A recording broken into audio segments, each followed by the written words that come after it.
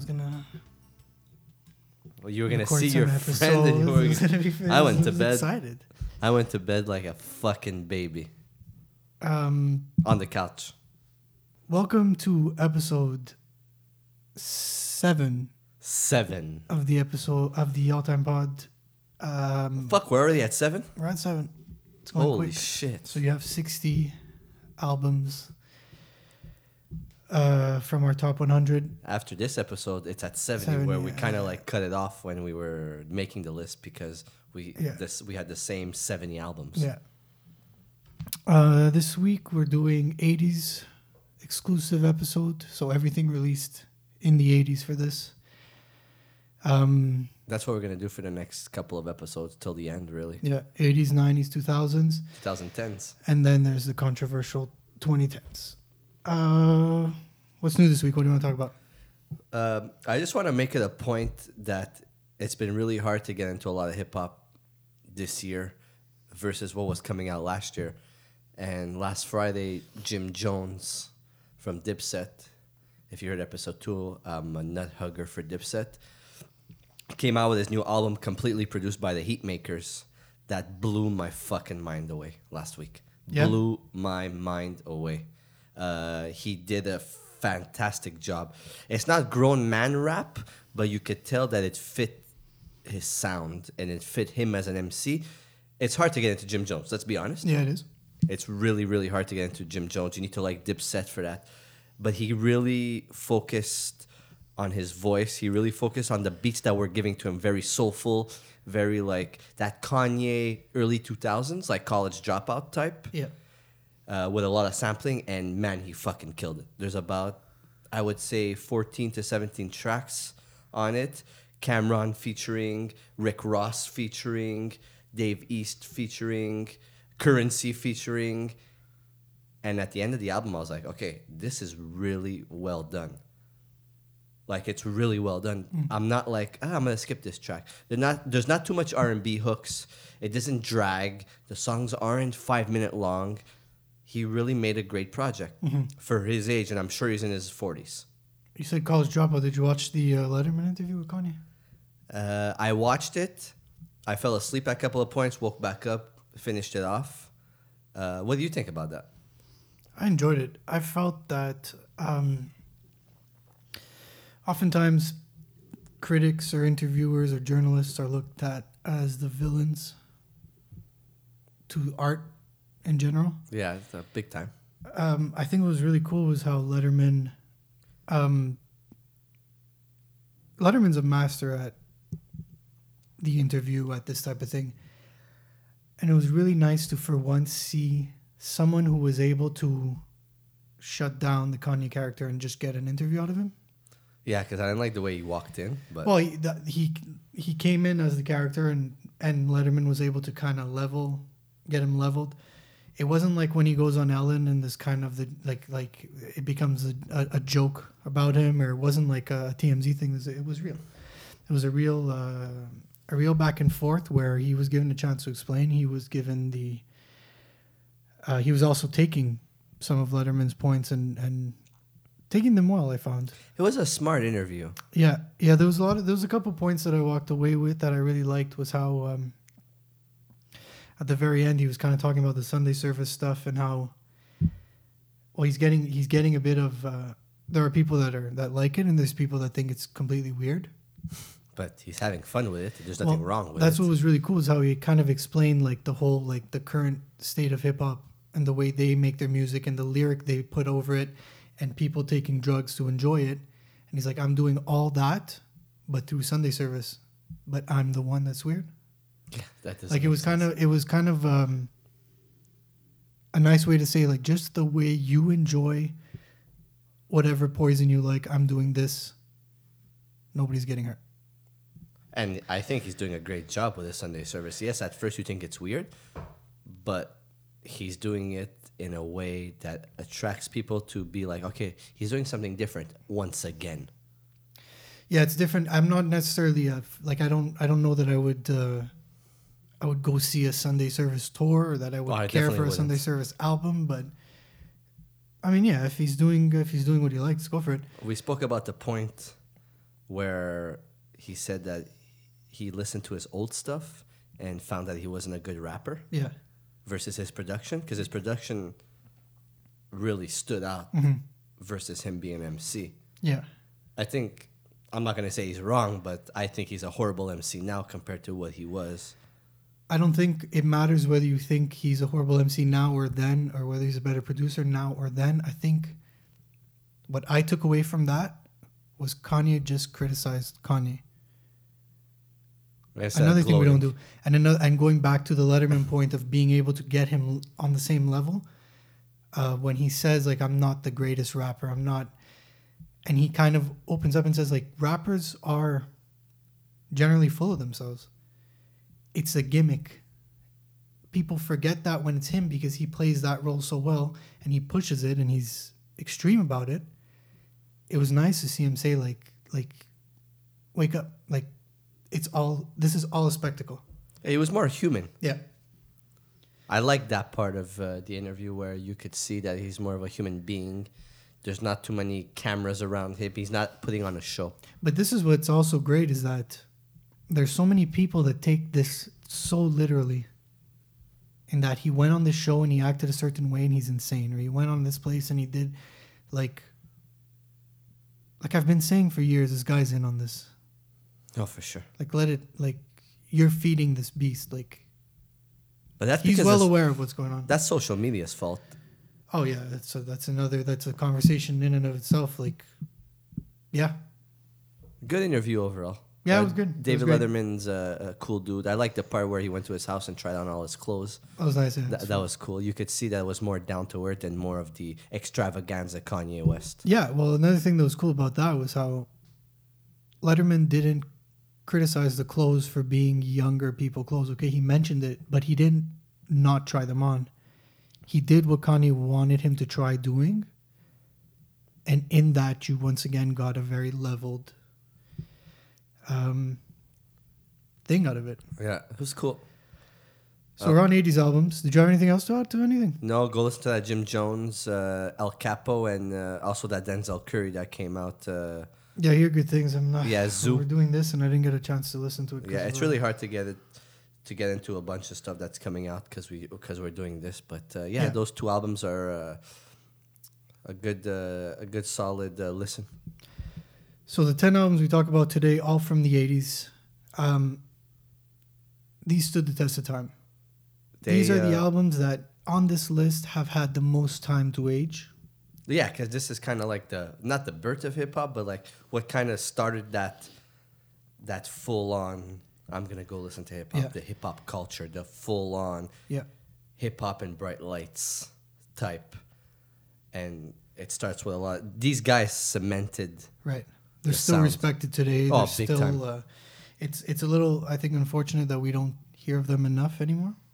But I mean, even in this decade, you hear the like the growth from like just a short period of time within the release of these albums. Already, people start sounding different. Oh, for sure. They kind of started like a certain way of doing hip hop, and throughout the 90s and the 2000s, it just got better. You know what I mean? Like the 80s started it. Yes, there's people before in the 70s, but the 80s started it, and it just kept getting better and better and better. So let's start off with these albums. So the first album we start with is not a Run DMC album. Unfortunately, well, not because it's bad, but maybe because it didn't age. And maybe because we're doing the 2010s at the end, this is one of the albums that finds itself on the outside of the greatest hip-hop albums. I find that when you need to listen to an album and tell yourself, yeah, but this came out in 80 whatever, I shouldn't have to think of the time it came out in and evaluate it based on that. If an album, the 10 albums that we put from the 80s could be listened to today, yes, they don't sound like the music that came out today, but I don't care, and I don't need to take into consideration this came out in the 80s. So the first album on the list that we start with, Criminal Minded, Boogie Down Productions in 87. In 87. So we're starting high in the 80s. We're starting low in the 80s, you mean? High, low. 87 is what? Late 80s. Yeah, late 80s. So there's no early 80s. Yeah. And if you think of it, 87, we're going chronologically. So 87 to 89 right now is all we have to work with. Yeah. All these albums come out within 3 years. But you could tell that the sound... Is already changing a lot. Because Big by the time. time we get to the last album, it already doesn't sound like this album. At all. Um, Boogie Down Productions, Criminal Minded. a lot would say that this is the origins, and you wouldn't expect this from maybe the first album on the list. Well, if you know the album, you would. But this is often considered the first gangster rap album. They were very firm on the origins when they bring you through this album. They're very firm on the origins of hip hop being from the Bronx, Yep. where they originate. It created a lot of tension with Queens, who was also claiming The bridge is over. that they were the creators of hip hop. And on this album, you get two of the first diss tracks, South Bronx and I cannot remember. Bridge is Over. Yeah, bridge is over. Fucking KRS-One being the MC Yeah. in the group, and DJ Scott LaRock that got shot, I think, the year after. Not in even this- a full year after this. Very shortly after. He got killed at his home, if I'm not mistaken, right after this album came out. KRS-One, you guys know, KRS-One is one of the forefathers of hip-hop, one of the most liked MCs, one of the most lyrical MCs. Yeah. He actually has a book called The Bible of Hip Hop, where he talks a bunch of stuff about hip hop in it. This album, when it came out, was really, it went differently because there was more aggression in the album. 9mm. Yeah. 9mm goes bang. He's talking about getting shot at, which wasn't common. Again, this is because of the beef that he was having with people from Queens. He was trying to storytell that, but it wasn't common to hear this on an album. No, because I find when you hear this album, you already start getting that different type of sound and what was coming out in the earlier 84, 85 type hip hop. Yeah. There's that more aggression, but there's that the beats were more aggressive also. It wasn't always the same sound throughout the album. The beats didn't sound the same. Exactly. DJ Scott LaRock, as being the DJ, you could hear him more in the production and more in the sound as well. The cover. Yeah, the cover would probably, the Criminal Minded right across the cover. When you listen to the album and you're just into instrumentals, you probably won't pick up on this possibly being a gangster rap album, but the imagery is there. Oh, yeah. Again, the themes that they're singing about. Shortly after, as we just said, Scholar Rock gets shot. KRS was quick to change his stance on violence. Yep. You could tell that this guy was somebody that he is probably considered a more conscious rapper. Yeah, we could say that. After Lyrical. this, he formed a group. Guys from Public Enemy were part of that. Stop the Violence movement. This is something that very quickly changed in his approach towards hip hop. Yeah, because again, this album is pretty violent. And very lyrical, but very violent at the same time, where look at what he's saying throughout the lyrics in it. Super Ho. I don't think he talks about a Super Ho in any other albums after this. No, it was like we said, it was very much something he did for this. And when he realized How it needed to change because of violence in hip hop and because of violence of where he came and from. violence in hip hop so early in hip hop. For sure. As we said, But that, and sorry to cut you off, Yeah. that lyrical though. yeah. KRS is all lyrical. And it's crazy that he stood the test of time as an MC as well because of his lyrical ability. This put up that bar that you needed to get over. That lyrical ability, there was that bar that KRS once set. And there's somebody that went over him really, really quickly. What's the next album on the list? The next album on the list, again in 87. Not very long after. I think just a couple of months after.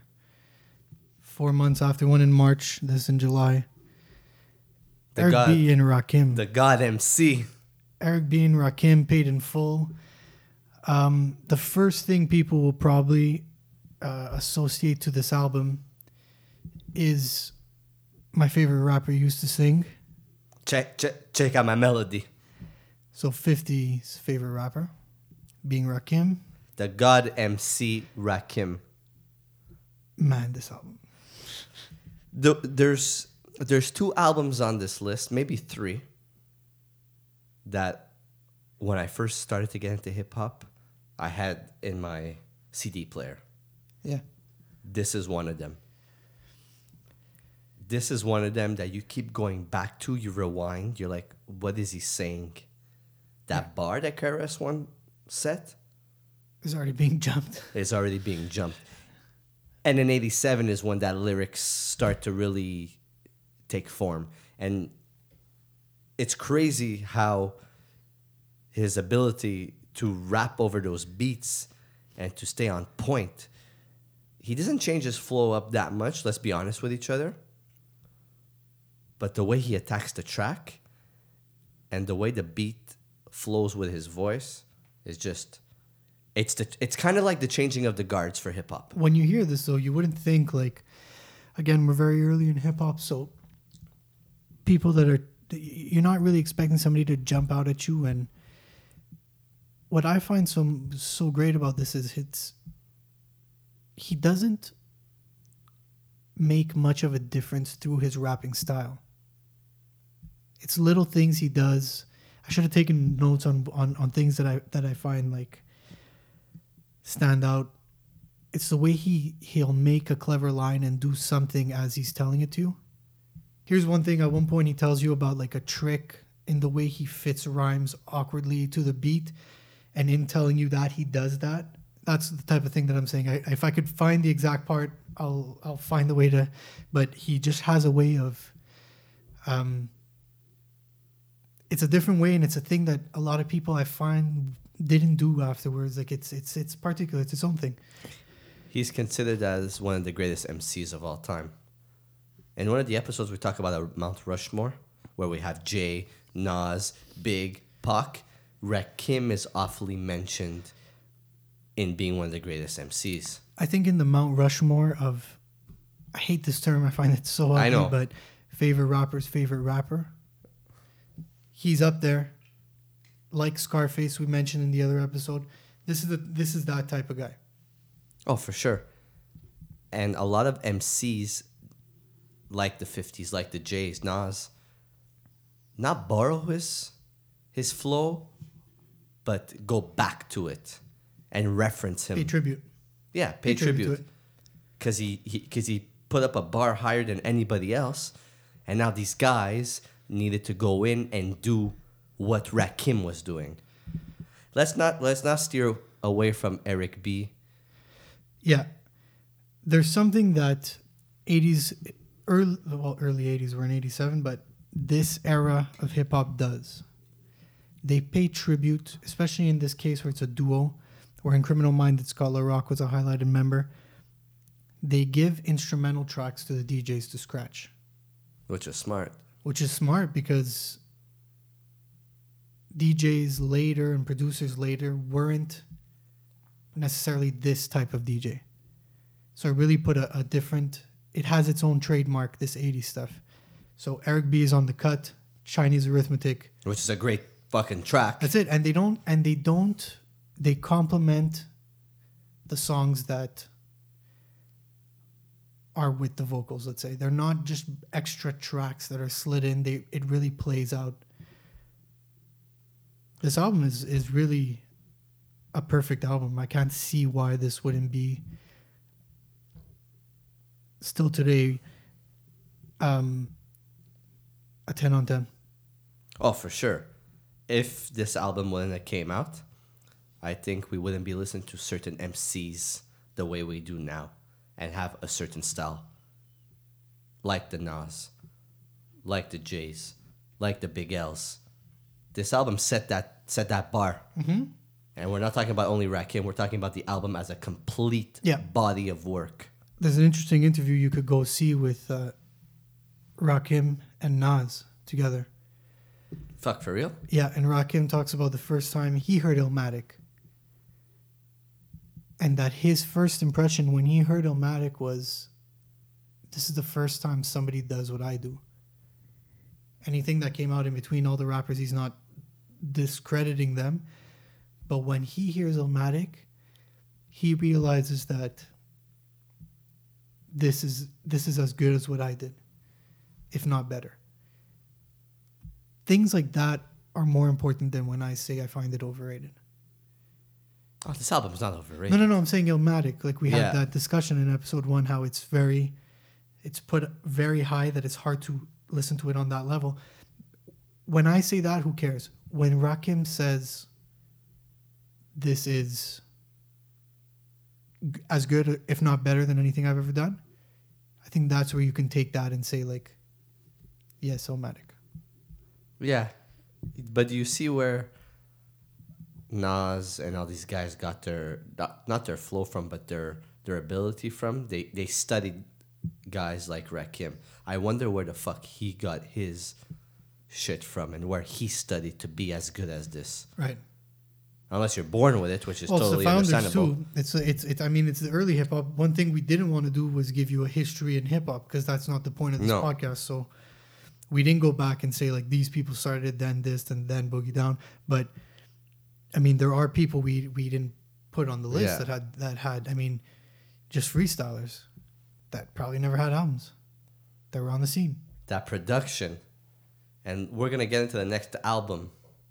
That production really started standing out in hip hop more and more as we jump into the next album. EPMD, Strictly Business. My God. Something that EPMD are very proud of, are very they're very upfront with. They formed their whole history off one word. What word? I have no idea. Business. Oh, business, yeah. Yeah, Strictly Business is the first album. Unfinished Business is the second album. What's the third? Business as Usual is the third album. Those are the great 3 albums that they have. Business Never Personal is the 4th album. Back in Business, the 5th. Out of business, I guess, the farewell album. Fucking great album. And then they come back with their last album. Almost 10 years later, We Mean Business. So, that interview that we watched. And apparently this year they're putting out Big Business. That interview with Eric Sermon.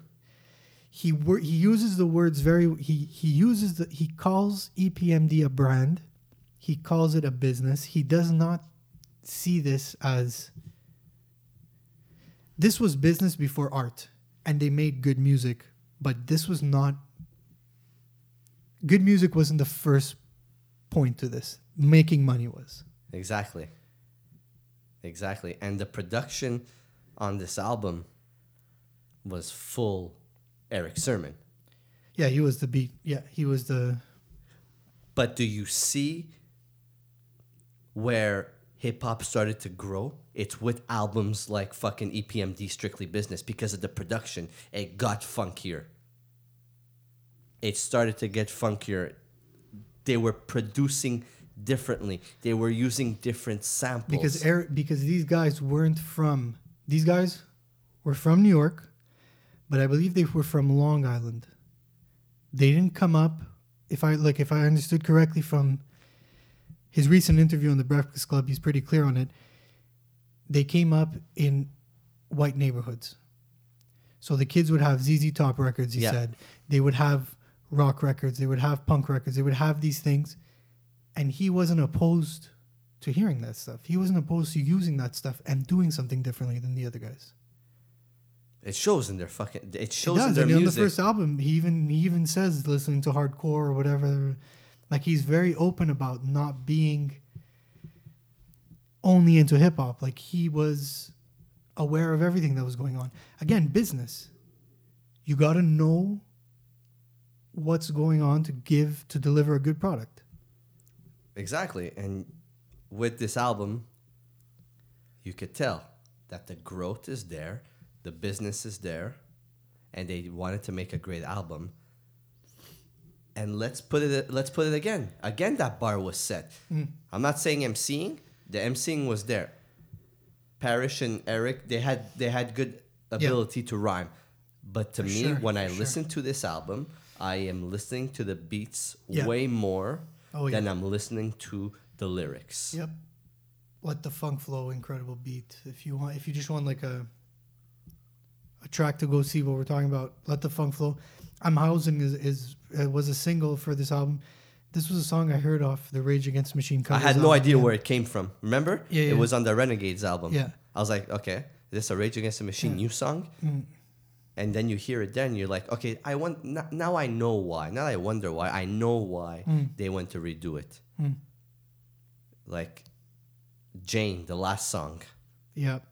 Mm-hmm. And these songs are pretty fucking long, but they don't seem long because you're riding the beat as you go. Another thing about rappers in the 80s, we mentioned how a lot of them could kind of sound alike. The first three rappers, KRS was very particular. He was very loud. Yeah. Not Eric B, but Rakim was more of the monotone. Sounds a bit like everyone in terms of tone. EPMD had that contrast with the two of them. We didn't put them in the duos group. In the duos episode, we left them for this because their stamp on the 80s was huge. But the contrast between the two, one of them being more laid back, the other one being more eccentric, having the lisp. The lisp stood out. Yeah, for Sermon, it works really, really... Works amazing, man. These guys... And look at the production... Before we jump into the next album, look at the production that Eric Sermon has gone to do. That sound just evolved. The people on this list, before we jump into the next album, they're on this list because they made a stamp for hip-hop. Mm-hmm. EPMD, Strictly Business, made a stamp for hip-hop. It paved that way for rappers like Keith Murray, paved that way for rappers like Redman. Yeah. Paved that way for rappers like Method Man, all these guys. It's because of albums like this. And then we get back into the MCing. More like the Rakim style. Two rappers that sound, I find, similar, very similar. Very similar, but different rhyme patterns. Yeah. Big Daddy Kane, Long Live the Kane. We got into this album a bit later. Yeah, it's not a go-to for me. Per se? No, it's not. But Big Daddy Kane is another guy that often gets the credit for having really pushed hip hop to the mainstream. But he's known for his rapping style. Mm-hmm. Like the beats sound like any kind of other album. All the beats by Marley Marl. Yeah. Big name when you're talking. Yeah, which is hip-hop. A big, huge producer and did a lot for this sound. Yeah. There's a feature on this album I want to bring up because we said lisp on Eric Sermon. We said most of these rappers were alike. There's one guy that features on this album that was like no other. This to me is the first gimmick rapper, the first Old Dirty Bastard, the first Flava Flav, the first Easy, the first... all these guys. Yeah. Biz Markie. Yeah. You see, he fits better on a featuring than a full album. I think I like his album. You do? The first two are good, yeah. I couldn't get into them. They're good, but they're moody albums. They do what they do and take it or leave it. But he fits well on a song with Big Daddy Kane, where it's different because Yeah. they're two different MCs. Yeah. Big Daddy Kane as an MC, again, like the Rakim, paved the way for certain MCs. Why? Because of how he puts his bars together. We're talking about bars. Yeah. These are the years that we start talking about the bars and the flow Wordplay. and the wordplay. And when you listen to that, that's what stands out in this album. And he only gets better with time. And he paved. He evolved with time. Yeah. He got better as maybe an MC, but this was his best album. His debut album was his best album. I can't tell you if I've listened to any of his other stuff. This is his best album. It's a classic. Ain't no half stepping. Huge. Classic. Set it off pretty big too. And the production by Marley Marl. Yeah. So I think we could say this is an album where you don't have much to say about it, but it's just a good, great hip-hop album. Yeah. I could agree with that. I'm happy with that. So we're jumping to the next one. We're jumping to the next album on the list. We spoke about them already, and I cannot figure out which album I like more of the two that we're talking about on this list. Because I believe when we did the other episode, we said the other one was better. I'm going to stand by the other one maybe being Better? I don't know. It's good. But I find this more of a... It's really hard when you're talking about Public Enemy. It Takes a Nation of Millions to Hold Us Back as being the album on this list. Yeah. But because they're very political. And this is a political album, but I find this more of a party type album. More of the barbecue background, jump up and down type album. If you were part of our generation, or at least maybe for me, but I think for the most part, our generation, you first heard Public Enemy playing Tony Hawk's Pro Skater. It's this album that they had. What's the song? Bring the Noise. Yeah, okay, it's Bring the Noise. So Bring the Noise for Public Enemy and Motorhead's Ace of Spades is probably the first time you heard those two songs. Yep. If you're our age, That's what got me into Public Enemy, by the way, is Tony Hawk Tony Pro Hawk Skater Pro 2. Skater. If it wasn't for that, I wouldn't have probably gotten into them. A long album, As fuck. but not as long as the other one. It's only about it's just under an hour long. This is the more, I find, not upbeat, because other songs are very loud and very in your face. But like I mentioned, it's more that party background music. Yeah, The Bomb Squad sound, what we hear many times in the next few years in hip hop, like they did on the Ice Cube sound. But this album has more of that flow of where, okay, we're not going to be serious all the time. We're not going to be political all the time. although it is. It is, but we're going to give you that hip hop. We're going to put our stamp in hip hop as Public Enemy and put out a classic album. Look at all the reviews. 10 on 10s. 5 on 5s, 10 on 10s, 8 pluses. I mean, it's really, yeah. I don't see it as a 10. No, I don't see that Not on for 10. me, but, you know. But it's in that we're going to listen to hip hop. We need to listen to that album. It's there for that reason. Again, Cobain was a fan of this album. really. June 88. Another changing of the guards in hip hop. No one was doing a sound like this. The sound was definitely a change. And even, but Chuck D is well, hold on, wait. I said this in the last episode. 87, Yo Bum Rush the Show, which was probably changing the guard. This is the first Public Enemy album, I said in the last episode, is underrated. Yeah, it's underrated. People got to hear, like, that first Public Enemy album is very, very, very... Underrated, but Skip why that. aren't they talking about that in hip hop as much as they are this album? There has Yeah, to yeah, be this that. one was the what took off for them. There has to be that reason. Is it because they went more commercial with their sound? The production, it has more production value here.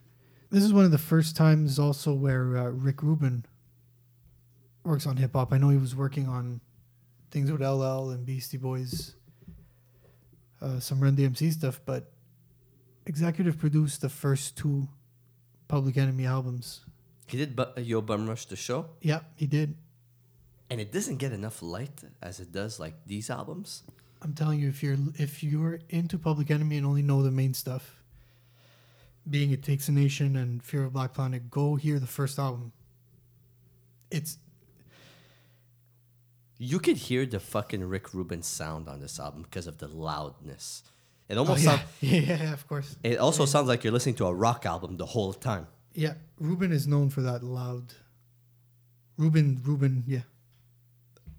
There's albums I could go off about that aren't hip hop that are too loud. Why do you think You're that? sitting right beside them. Why do you think that this is on Tony Hawk Pro Skater 2? Because it's fucking loud. It's in your face. It's, I guess, yeah, it's kind of a, yeah. But the album is all over the place as well. It's all over the place. Uh-huh. The production from fucking Bomb Squad and Rick Rubin together, Jesus Christ, you need to put that volume low. Chuck D as an MC, we're not going to forget. Before we jump into the next album, I got to say that Chuck D is one of the forefathers of hip-hop. I don't care if people are going to listen to this podcast and think that I'm out of my fucking mind. You have no idea what you're talking about hip-hop. You guys don't know anything about the 80s music. Chuck D put a stamp in hip-hop. Could he be one of the first with the political views?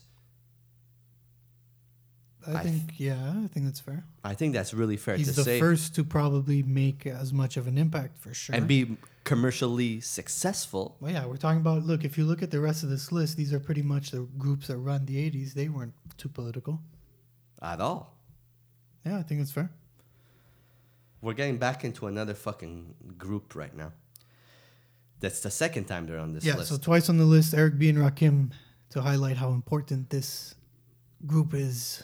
Not just the MC, but the group Follow the Leader in 88. Their second album. Second album. This is where... Steve, wait a second. That's a year after they released Follow the Leader? Paid in Full, yeah. Paid in A year Full? After, yeah. Fuck. Okay, continue. Well, back then it was a quicker pace that you had to kind of work at to stay... Kind of like what's going on today, but we won't get into that yet. This album was interesting because on the first album, when you listen to it, it's a lot of rough kind of cuts, rough takes, rough. On this album, you get more beat changes. You get more song structure. On Microphone Fiend, another song from the Renegades Rage cover album. At the end of the song, the beat just switches on you. The drums get loud, get in your face. Yep. This was probably one of the older albums that I'm familiar with to do that. Change beat abruptly. Look at the first three tracks. Follow the Leader, Microphone Fiend, Lyrics of Fury. Yeah. Can I tell you that in that span of a year or whatever, he got better as an MC? He did. He Fuck. did for sure.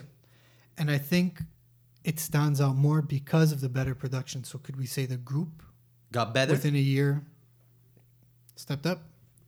and put another stamp on hip hop. Because everything they did after that is very well liked and it's very good. But these two albums just stood the test of time and aged super well. When we go listen to that today, and we did this week, we were like, I get why.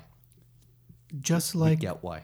Public Enemy has that Fear of a Black Planet or It Takes a Nation of Millions, Paid in Full is often put in its own category of untouchable albums. This one, people seem to have a hard time saying that. And I don't know why. I don't get why. But to because me, the two are one and the same. Microphone Fiend. People go back to that song in hip hop for years and years to come. MCs keep talking about it years and years after this album because of his lyrical fucking ability on the goddamn song. I melted microphones instead of cones of ice cream. Hello? Yeah. Who the fuck was saying that? I don't know. I'm not I'm not the genius of hip hop, but who the fuck was saying shit like that? So clever, Yeah, that's it. Yeah. like so clever in hip hop. If it wasn't for guys like that, I'm sorry, but a lot of these MCs wouldn't exist or wouldn't be as clever as they are. And that's a very important point in Rakim is the cleverness, the wordplay. KRS told you stories well. There wasn't a wordplay involved all the time. He may have, but it was story. Eric B and EPMD were telling you why they were better than everyone else. Yep. Again, business, With pushing the business. funky production, Right. funky production. Public Enemy, the political guys. With the lyrical ability as well. And Flava Flav. Right. And they were clever in the funny sense. But I think this is the first time we hear that kind of rap. That pun. rappity rap. Yeah. That rappity rap, your rapper's favorite rapper. You need to go dig in to how Eric B and Rakim were different than the other artists coming out. Yeah, I totally agree with that. And we're going to go on a break. If you're the type that stops in the episode to go hear albums, Paid in Full, Follow the Leader. Go hear them now. We'll be back. You have just finished listening to Paid in Full and Follow the Leader. We are back from break. The next album. Am I going to have another Mobb Deep moment with this? You might. You're all... This is the... Yeah, I went to the bathroom and I peed and I feel better. Why do you have to... Straight out Compton.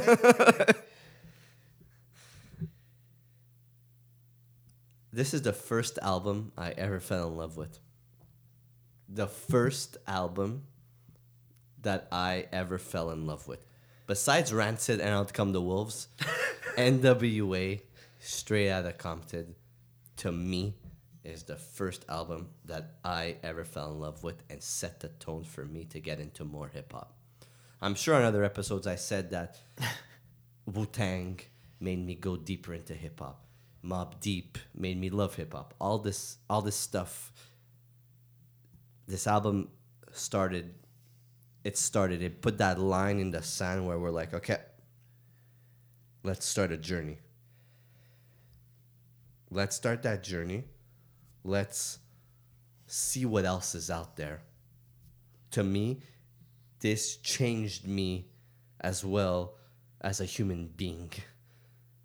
Because I was a bit older when I got into this album. I would say I was mid-high school. So I understood music more than I did back then. So what these guys did for hip-hop, like we spoke about in the other albums in the 80s, this was 88 as well. It was the changing of the guards and brought you that in-your-face gangster rap, but it also brought to you not that storytelling, but that we're from Compton, we're from South Central. Here is what we're going through. So they didn't really focus on their lyrical abilities. They focused more on who they were, where they came from. These guys all had different characters. They were all different MCs. And the reason why I like Wu-Tang is because everybody in Wu-Tang is different. Everybody in NWA is different. There was the famous movie Straight Outta Compton that came out, and I'm sure a lot of people went to watch that movie. Got to rediscover it with. And rediscover what these guys were all about. Or hear it for the first time, even. Man, this fucking album just... It has a sentimental value for me as a listener and as somebody that loves hip-hop. It aged super well. This is an album I don't need to go back and listen to and be like, do I still like this album? No, I know I still like this album. Yeah. And for the first time on this list, a West Coast artist. And for the first time in I think the last time on this list in the 80s. So very important point to make. Do you mind if I... Go and jump in. I'm going to jump in as you go. We said Criminal Minded was arguably the beginning of gangster rap. This is the beginning of gangster rap as we know it. To me, it is. It's more in your face. It's not as much... But Boogie Down on Criminal Minded did it in a storytelling way. Yep. This is an in your face. This is punching you in the face way. Look how Straight the outta album Compton. starts. Yeah. Another big point to make that I have about this album is that coming from the West and coming out of the West with such a violent, aggressive approach, this ruined a lot of the positive stuff people were doing in New York, elsewhere. Yep. The Big Daddy Kanes, the Eric B's and Rakims, the EPMDs, who were more in your face, but it was business. They were just hyping themselves up. They weren't making the same music that NWA was making. That's it. This was something that kind of, I don't want to say it this way, but they rained on everyone's parade. Everyone was being positive, and they fucked it up for everyone. But you get that because of where they were from and what they were going through. Absolutely. Police Absolutely. brutality. Look at the song. What probably went the first "fuck you" songs in hip hop, besides the dissing that went against authority. Fuck the police. Look at that impact that song made. Yeah. In hip hop. Yeah. What I think hurt the culture though, was how when this group fell apart, it was not amicable at all. As we said on the West Coast episode, Ice Cube coming out with one of the strongest diss tracks on Death Certificate, No Vaseline. It was never... They never let things go. Violence was always responded to with violence. Yeah. And that was something that just continued to kind of ruin it for everyone else. It showed you that the West Coast, these guys showed you that the West Coast was more in your face. They were trying, the thing is that they were trying to tell you that, look at what we're living through versus what you guys are living through. Look at the shit we need to go through versus what you guys are going through. Like, you can't discredit that, at least when saying that this is a violent album and this is what this was their reality. I'm not saying this in a way of saying, look at these guys being like, they just ruin every party for everyone. That's not at all what I'm saying. No, I know. It was a different reality. It was a different reality, and you could tell. This is probably one of the first times in hip hop, to me, where you could tell where you're from. You knew the guys were from New York, and the guys from the East were making this sound. You know where NWA's from. You know the sound that's happening. Remember last episode I told you what Compton's Most Wanted was? Yeah. They were the nighttime NWA. The more of the drug dealing, that type of gangster life. These guys were attacking everything.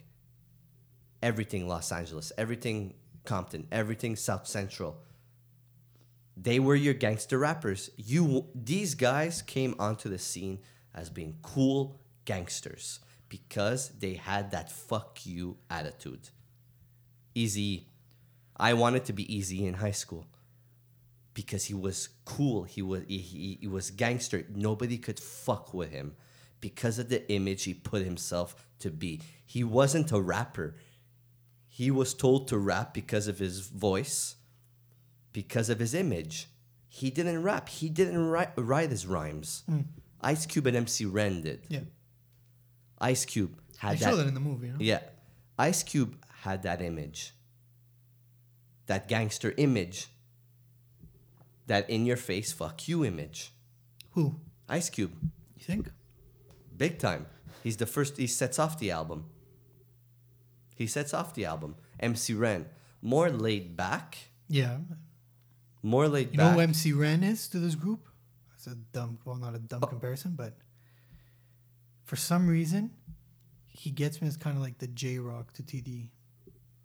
He's like, he's It's not dumb at all, but That's how I feel when I like it's like that kind of he's not as front as the other guys, but he's got quality. He's got that ability to be an amazing MC. Dr. Dre.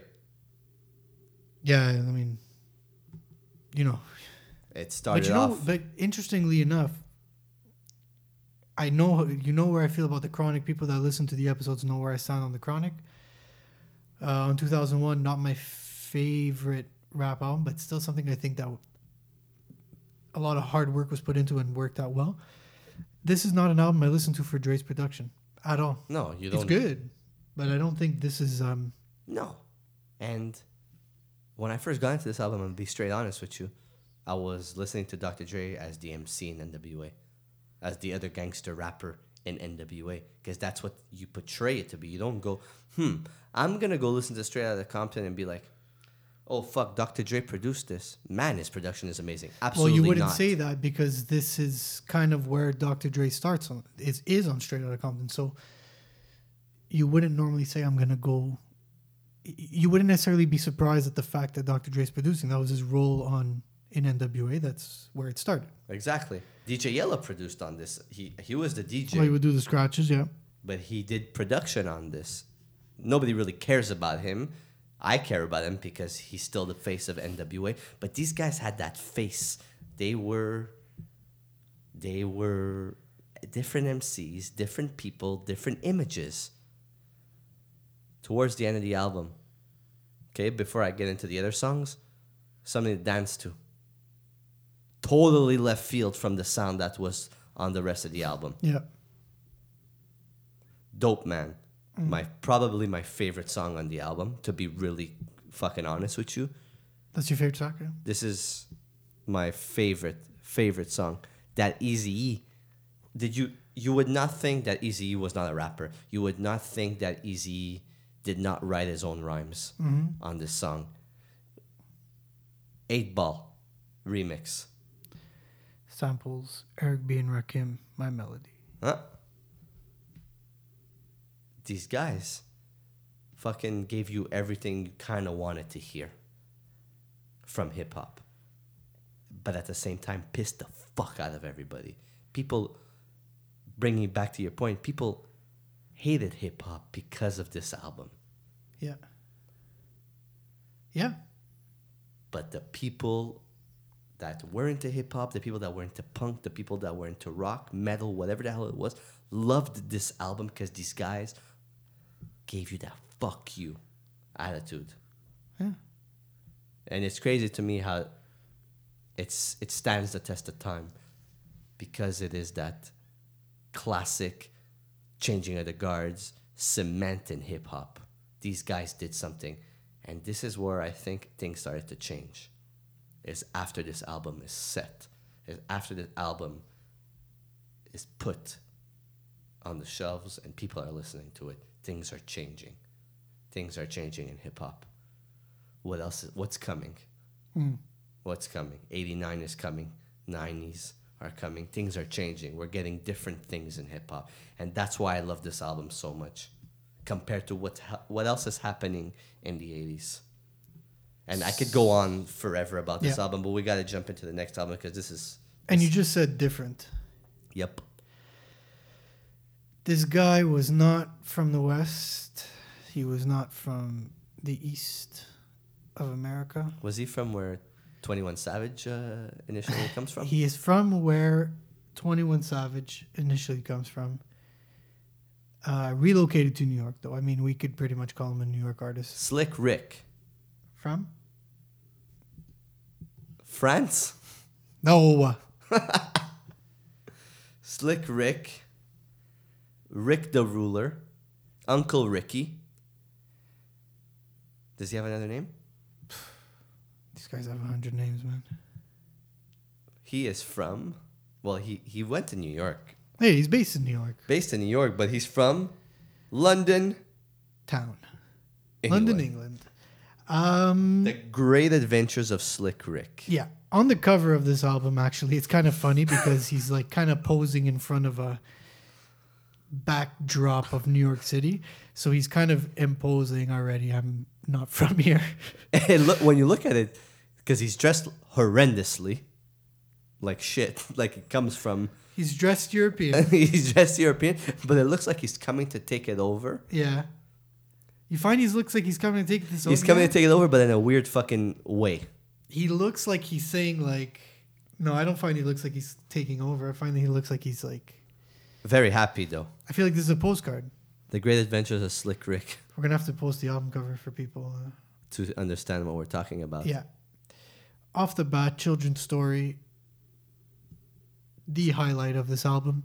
Another cement in hip hop. Another cement in hip hop. This guy was known for the storytelling. Slick Rick was a storyteller. There was no other really. Until later, he didn't really do the wordplay and the punchlines and stuff. This album is storytelling. At its best, that broke open a lot of doors for MCs as well. Don't forget the Raekwons, the Ghost Faces of the world. Big boy. The big boys, the Andre 3000s. That storytelling, not done next level, not done lyrical, but done certain... He's lyrical, though. He's lyrical, but it's not that I'm going to use these words with those words. Like, it's not like technical. You know what I mean? Yeah, it's not, it's just... It's like basically reading a book. Yeah, he does a good job of, you know how you say like there's some albums that bring you to certain places of where the artist's from. He does a good job at just letting you understand what he's telling you. How crazy is that his first album starts off with a song called Treat Her Like a Prostitute? I mean, and his album ends off with Lick the Balls. Are you surprised by now that these guys do this? But with the album cover, he's coming over to take over New York. I don't find he's coming to take over. I find he's just traveling. He didn't have the eye patch on this album. He didn't have the eye patch yet. FYI, if you don't know, Slick Rick has one eye. He lost his eye in a accident or some shit, or fell on glass or something. He's known for the one eye. Yeah, he's known for the one patch. eye. He's also known for all the jewelry, the excessive jewelry. I think that was part of the European character that he brought over, his royalty. Yeah. That was the... And that gimmick of all those chains is when you start seeing a lot of rappers wear more chains. Yeah. Eric B. and Rakim did it on Follow the Leader album cover. Paid in Full too. They were pretty... Yes, exactly. Out. Paid in Full as well. But Slick Rick is that guy that was showing it profusively. Yeah.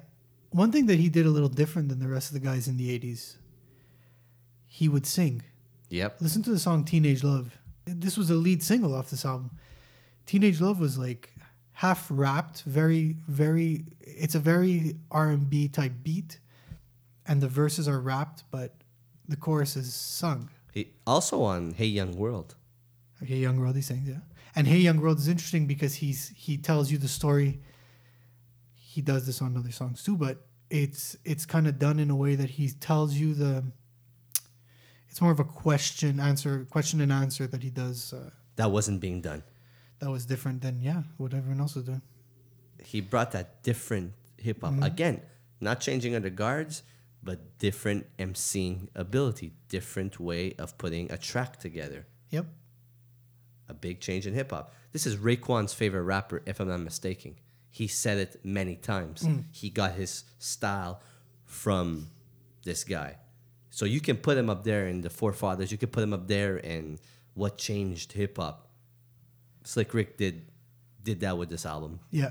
If you haven't heard The Great Adventures of Slick Rick, you got to go hear. I feel like a lot of people that are listening haven't heard these albums. Go hear The Great Adventures of Slick Rick. It's so easy. It's so fun to listen to. It's not go hear it. It's not this album's not in your face at all. No. It's also one of Nas's favorite albums. These guys made the MCs you love to listen to. Yeah. You gotta know where it came from. You gotta know how it started. And these albums aren't long either. No, it's a super easy. It's about an hour long. It's still not, it's 50 minutes long, but it doesn't drag or 12 songs. It's straight up. This fucking next album is long, but I'm gonna This album's go. Go. This would be my Straight Outta Compton on this list. When I think I did this already on episode 2 Yeah. and on episode 1, I took the time to go completely out of subject to bring up the anniversary of this album. 3 Feet High and Rising by De La Soul is De La Soul's best album. It is recognized as it's well recognized in hip hop. I would like to say that it should be more recognized because I can't get enough of it.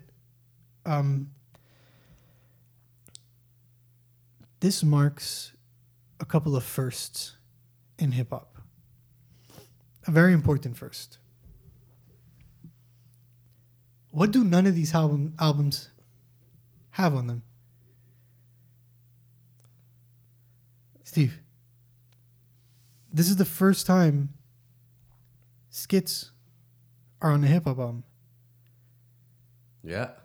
You're fucking right with that. There was no... They invented this. They invented that, and in a comedic way. Well, skits should be comedic, nothing serious. Well, but unless it's Cuban Links. But this was something new that they did. And when you hear them executing the skits, they're disorganized. They're not cohesive. They're awkward. It's not something that's been done before. They're doing, and they're trying to be funny with it.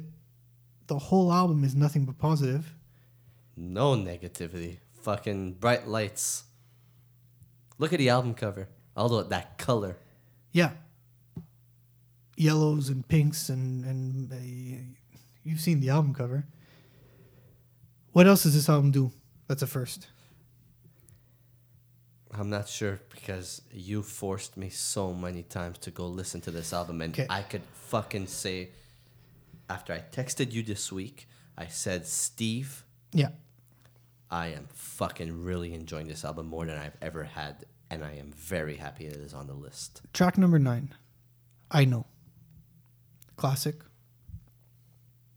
Along with the Magic Number and Plug Tuning and Puddles in My Lawn and Me, Myself, and I, this is one of those singles that shaped the album that make it Very commercial iconic. too.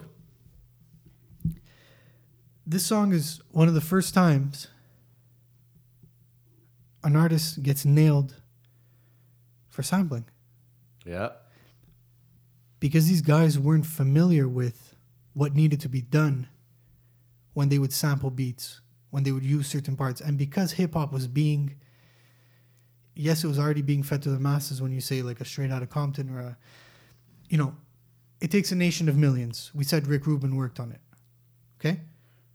This guy's got a background in this. It's covered. These guys were entirely independent on Tommy Boy, Produced by. Prince Paul. They didn't have that kind of surrounding to help them figure out how releasing an album worked. They would chop stuff they liked off records, short samples. They'd use them, and they got drilled for it because this album just kept growing at the time. It wasn't expected to blow up the way it did. Did it get drilled right away or did it take time? For the sampling, Yeah. I don't know how long it took, but I know that they had cases that they had to defend themselves with this album, and this is why these albums aren't on streaming platforms, and this is why this argument is kind of happening. Like, could we get this out? Could we? It's all because of this. It was all left kind of ambiguous when there were no rules that were laid out for them. In the documentary that we watched that I had spoken to you about, Yeah, they were said that they were coming out of high school and they just wanted to make fun music. And you could see the process in the documentary, not the full process, but the process. And you could see that these guys had no fucking idea what they were doing, but just making music. that's what they were. Yeah, They were kind of more towards that band type feel, yeah, that high school band type feel. yeah. And they came out with this body of work that, again, changed the guards for hip hop. There's something you got to listen to in this. We say it a lot in group. I think our group episodes and our duo episodes, we talk a lot about the interaction. We said it a bit on EPMD, how there's a contrast. This, they use the music to show a contrast as well. You'll get some songs that you'll get the first verse, then you'll cut into like a skit or a sample or something that's unusual to the song, jumps back in, you get another MC. You're not always sure, am I hearing the same guy? Am I not? Unless you know. They play with the listener. They experiment with chopping the tracks, adding different throwing a skit in the middle, spoken segment. This album just comes at you. When you look at this cover, it's colors that are hitting you in the face. Listening to this album art to sound, it's that's. To bringing you to your point this is why it took me a long time to get into it. The album cover, I'm going to be honest with you. You know the type of hip hop I like. The album cover made me push this album to the side till our friendship started to build. And you pushed this album on me, and you pushed these guys on me, and I could never appreciate their sound for the longest time till I got older and I understood what these guys were trying to do. What was coming out versus this shined the light that these guys were having fun, making positive music, and making different hip-hop versus what was coming out. Am I right? Yeah. And I could not enjoy this album more right now. Doesn't it sound so shitty when you say something like, these guys were drilled for like the sampling rights because they didn't know how to do it properly? Today, these guys are getting butchered by the label because they can't or are struggling to get their stuff out for the public. Getting no money for these albums. And all these guys ever wanted to do was be good, be positive, put out like... You get what I'm saying? Yeah. You get movies on NWA, guys that were based off violence. Again, different reality, great group. But these guys are being buried. To this day, today, 2019. There's one person that seems to love working with them. One of my all-time idols up there. Damon Albarn. Yeah. Gorillaz, who just puts him on every Gorillaz album, the feel gooding. But like... Doesn't Gorilla and this kind of sound in that same category because of the funness? Well, he's a fan. I mean, he's... But to say that their commercial success is a Gorillaz song with this type of catalog? The genre of this, I'm sorry, I'm just looking at this. Alternative hip-hop, psychedelic hip-hop. Right, so we said that Arsenio Hall back then called them the hippies of hip-hop. Look, I know it's dumb, but look at the album cover. They brought in skits. They were being silly. They were being comedic about it. I wouldn't call it that, but I mean, yeah, people found new things to call this. It was different. Nobody did this in 89. No one at all that was making a sound like this. It's crazy to me that these guys were called that and hated as much as I hate that word, that term. And a lot of their subject matter was like them talking to girls and being refused. It's that like, it wasn't like a message that it wasn't they weren't boasting. They weren't saying they were better than anyone. They weren't. It was, yeah. These guys were coming out of high school. These guys made this album in high school. They were talking about what they were going through in high school. Coming from Long Island, if I'm not mistaken. Yeah. Another group from Long Island, out of high school, talking about girl problems, being nerds, being geeks. They're fucking rapping about it. That's basically what these guys were doing. They were talking about their troubles in high school, and you can tell that these guys were in high school. You could tell by the way they looked, by the way they were making their music, that they were guys in high school. To me, that's brilliant. These guys didn't sell drugs. These guys didn't stand on the corner doing a bunch of bullshit and have to go through that same path that a lot of these guys went through. These guys didn't have to go through that. So why not talk about something different and making a mark with being different? Like Beastie Boys, Paul's Boutique. Overall, I'm not a huge Beastie Boys fan. Overall. This took me a minute to get into. Can we just be fair? Let's just versus say, their other albums. Versus Check Your Head. Versus License to Ill. Because I really loved License to Ill because of that rock. Where the time in my life where I was at, License to Ill had that balance for me of rock, rap, rock. Okay. Not Paul's Boutique.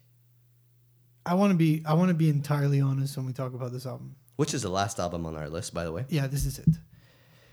We didn't recap halfway. Fuck it. License to Ill, Paul's Boutique, Check Your Head. I think then it's Ill Communication, Hello Nasty. Correct? Right. All of those albums have hits that are pretty upfront in the Beastie Boys catalog. Check Your Head to me is my favorite Beastie Boys. Really? Yeah, because they experimented more with sounds. Continue your point. We considered it for this list, Check Your Head. Yeah, big time. We left it off because it's not... It's hip-hop because it's Beastie Boys, but it's not a hip-hop album. Could we be fair in saying that? Yeah. Paul's Boutique is the one album that, to me, I knew I needed to hear it. I knew I needed to own it. Oddly enough, I paid for my first copy of it today. I just didn't get into this album until it was time to make a list of the top 100 hip-hop albums of all time. And we went back to a bunch of these Beastie Boys albums to see what really stands out to us, because I was in love with Check Your Head. I was more of an Ill Communication guy. You see where that balance is? When we were shaping up the list... And it's not like we never heard this album. We fucking listened to this album, but it took us a minute to fucking appreciate it. Yeah, this was like when we were making the list, we were going back to albums. And when we put Paul's Boutique on, we had a what the fuck moment. I'm going to say that it hit us in the face. We instantly realized that this is... A classic. Yeah, this is, I mean, look, it needs to be here. It's their best one, but it's not my favorite one. I would say it's their best one and it's my favorite one today. But what I'm not going to do is give a history of it and talk about it as if I know this album better than I actually do. No, but the big thing about this album is they went to experiment somewhere else with different sounds. This is okay. So that's an interesting point we can make. It's historic. I mean, it's not. The reason why people say Paul's Boutique is fucking classic, it's up there with the gods, you need to listen to it, is because the way they recorded this album. That's why it's part of Rolling Stone's best list. That's why it's part of a bunch of hip hop lists. It's part of pretty much everyone's list of best albums, hip hop or not. All time by magazines, this album's always there. It's the sampling they did. It's where they went to record this album, who they recorded with, what they did as a collective, as a group to put this body of work together versus what they did with License to Ill. That's the main effect. Not a lot of people were doing that. These guys are from New York. They're from Brooklyn. They went to Los Angeles to experiment with sounds, experiment being in a different area, sampling, using live instruments, being different, doing different things with their music. A lot of bands do that. A lot of fucking bands go record somewhere else, record different places, experiment the life of being there. But they were a band. Yes.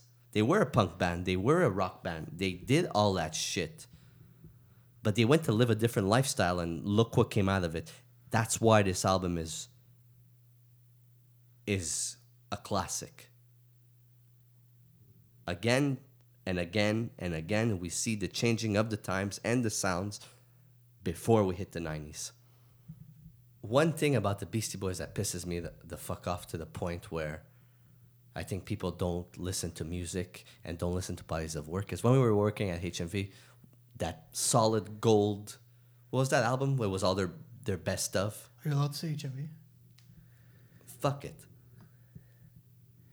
It doesn't make sense to me that people keep going back to the Beastie Boys for that greatest hits when these guys have bodies of work that have better songs than those hits. When you think Beastie Boys, you think right away, hits. I get it. I totally get it. That Beastie Boys, you could play this song here, you could play all these fucking amazing songs, but you cannot stick to greatest hits from Beastie Boys. You need to dig deep in, and that's something that was pushed in people's faces. And that's why sometimes a lot of these albums, like this Paul's Boutique for me, or like Anil Communication and To the Five Boroughs, it's because you're listening to a greatest hits when these guys' body of work needs to be listened to as a full to really understand what they're trying to do as a group. A greatest hits is for an artist you like just enough to not need an album. Yeah, but Beastie Boys have made phenomenal music where they don't need, like, that greatest hits could go listen to everything. I totally agree with you. For a long time, this was all I needed from them. But yeah, and the thing is that Paul's Boutique doesn't have hits that stand out on their own. The hits I listen to are from other albums. Yeah, but this is a body of work. And they have better bodies of work and amazing bodies of work that you need to listen to it in full than the greatest hits. And that's my point with, and that's kind of a reason why I ruined a lot of my liking to Beastie Boys. It's because of those songs and that way of listening to a Beastie Boys. And because of HMV.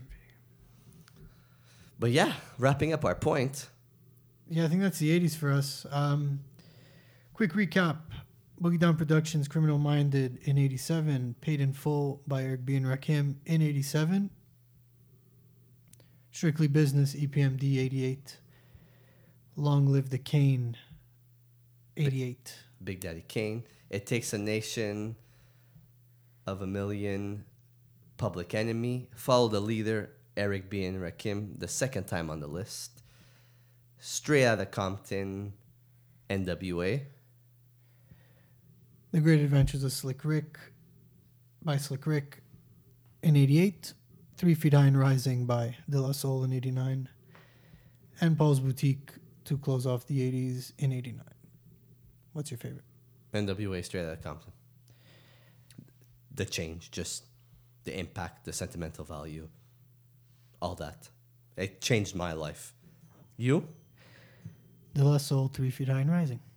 The change, the impact. Changed my life. Crazy, huh? How these albums changed our lives? Look, that's all we have for 80s, episode 7. We hope you liked learning a bit about albums you probably didn't know. If you did and you liked what we had to say, thanks for listening. And if you didn't and need something to listen to, explore. It's not what started hip hop, but this is really what made hip hop great. And if it wasn't for a bunch of these artists on this list, we would not have our Jay-Z's, we would not have our Nas's, we would not have our Raekwons, we would not have our Kendrick Lamar's, we would not have all these great MCs if it wasn't for most of, if not all 10 of these artists.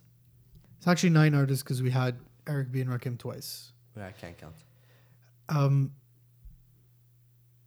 Going back and doing this episode particularly, if we could end on this, it was a breath of fresh air. to go back and hear these albums that didn't have all the technology to make things sound as elaborate, as deep as the tracks we hear now, as the albums we hear now. These guys were limited in what they could do. Technology wasn't where it was. They were using like the first, sampling machines and they didn't have the tools. So to go back and hear these albums and tell myself like, wow, these will live on even beyond what artists have done in recent years. Yeah, we're putting recent albums on this list to make a point. There's also a point to be made with these. If you don't know these albums